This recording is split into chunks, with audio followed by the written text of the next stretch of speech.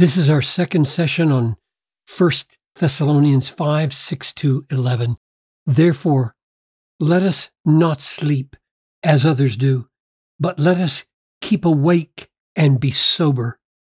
For those who sleep, sleep at night, and those who get drunk at night.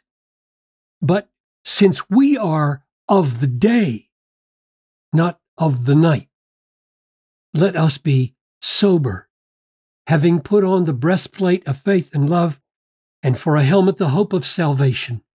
Let's just stop right there. Father, as we ponder what it is to be not asleep, but awake and sober, and putting on the breastplate and putting on the helmet, show us how to live this. Show us what our dangers and enemies are, and how to protect our spiritual lives the way Paul means for us to. I pray this in Jesus' name. Amen. So that therefore goes back to the fact that we are not of the night, not of darkness. We are children of the day. Therefore, don't sleep. So the idea here is, when you put it together with sober, don't sleep and don't get drunk. So this is the negative, this is the negative, this is the positive, this is the positive. So drunkenness corresponds to sobriety, not sleeping corresponds to keeping awake. And so the point is, don't sleep, stay awake, don't get drunk, be sober, meaning what? He's not mainly talking about physical sleeping and drunkenness, because he wouldn't say this, because we all need sleep. This is, don't become spiritually oblivious. Don't lose touch with reality. Stay spiritually awake. So there are two ways to lose touch with reality, right? Spiritual reality. The reality of Christ, the reality of His Word, the reality of His salvation and His way. And one is to be spiritually asleep, and the other is to be spiritually drunk.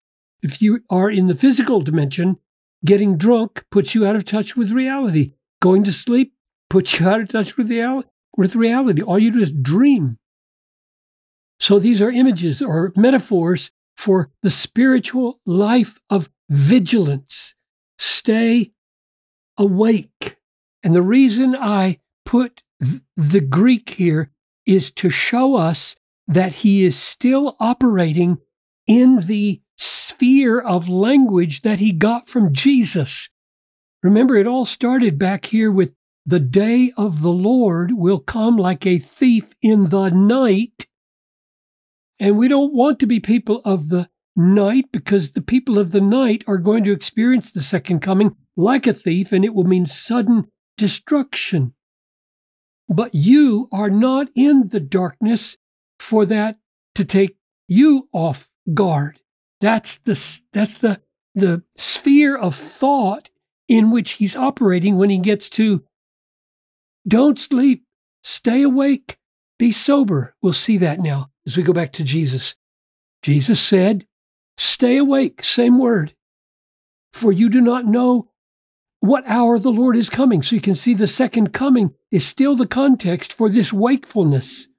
But you know this, that if the master of the house had known what part of the night the thief was coming, he would have stayed awake, same word, and would not have let his house be broken into. So if we are spiritually awake, we won't experience the second coming as destruction like a thief. And here's the drunken piece in Luke 12. Blessed is that servant whom his master will find so doing when he comes. Picture of the second coming of Jesus coming to call his servants to account. Truly I say to you, he will set him over all his possessions. But if that servant says to himself, my master is delayed, second coming has been a long time coming, and he begins to beat the male and female servants, and to eat and drink and get drunk, that's our word, the master of that servant will come on a day when he does not expect him, and at an hour he does not know, and will cut him in pieces and put him with the unfaithful. So drunkenness here is pictured as the way you fail to live in a way where the Lord at his coming finds you faithful.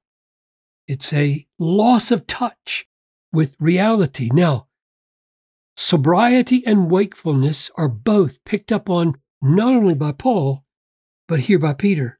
Be sober, be watchful.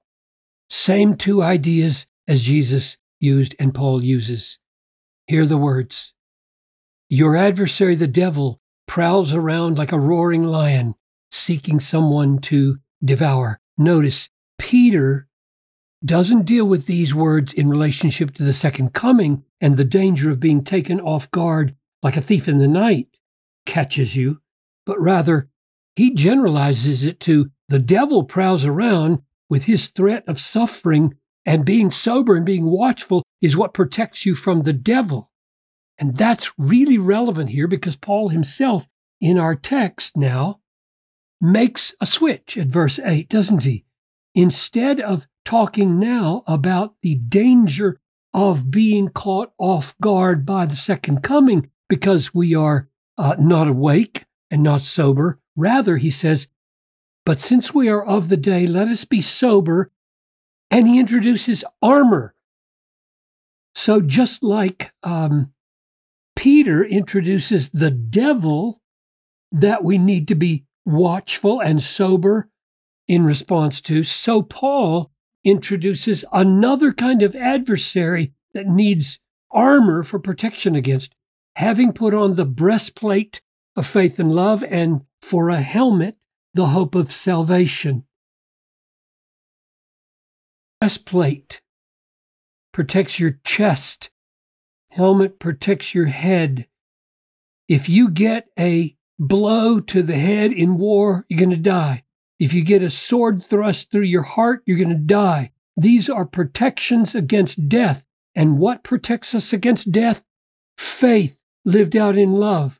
Hope of salvation.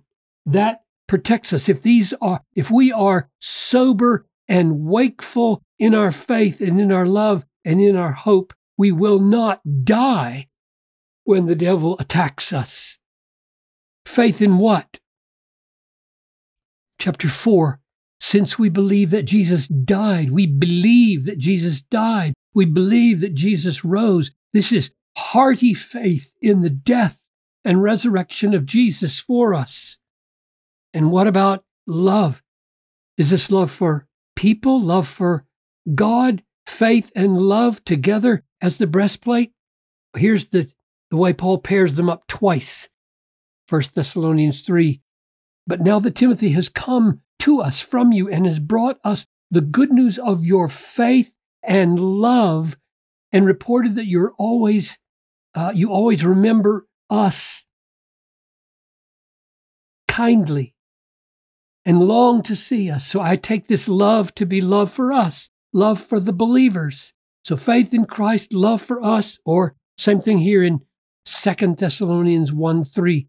We ought always to give thanks to God for you, brothers, as is right, because your faith is growing abundantly, and the love of every one of you for one another is increasing. So faith in Christ, love for one another. That's what's going on here. Put on the breastplate of faith, manifest in love for one another, and you will not be killed by the fiery darts of the evil one. And for a helmet, put on the hope of salvation. Remember chapter 1. They themselves report how you turned to God from idols to serve the living and true God and to wait for his Son from heaven, whom he raised from the dead, Jesus, who delivers us from the wrath to come. This is the hope of salvation. Salvation from the wrath to come, which is confirmed by the fact that he goes on to say, for God has not destined us for wrath, but for salvation. So this is the hope. We're going to take up this next time. So the whole point here is you are people of the day. You are people of the light. Therefore, be awake and sober and vigilant against being taken off guard, both by the second coming as a thief in the night, which would mean sudden destruction, and against any other adversary for which you need a breastplate and a helmet. And those are the sober and wakeful experience of faith in Christ, love for each other, and hope that Christ is going to deliver you because there's no condemnation.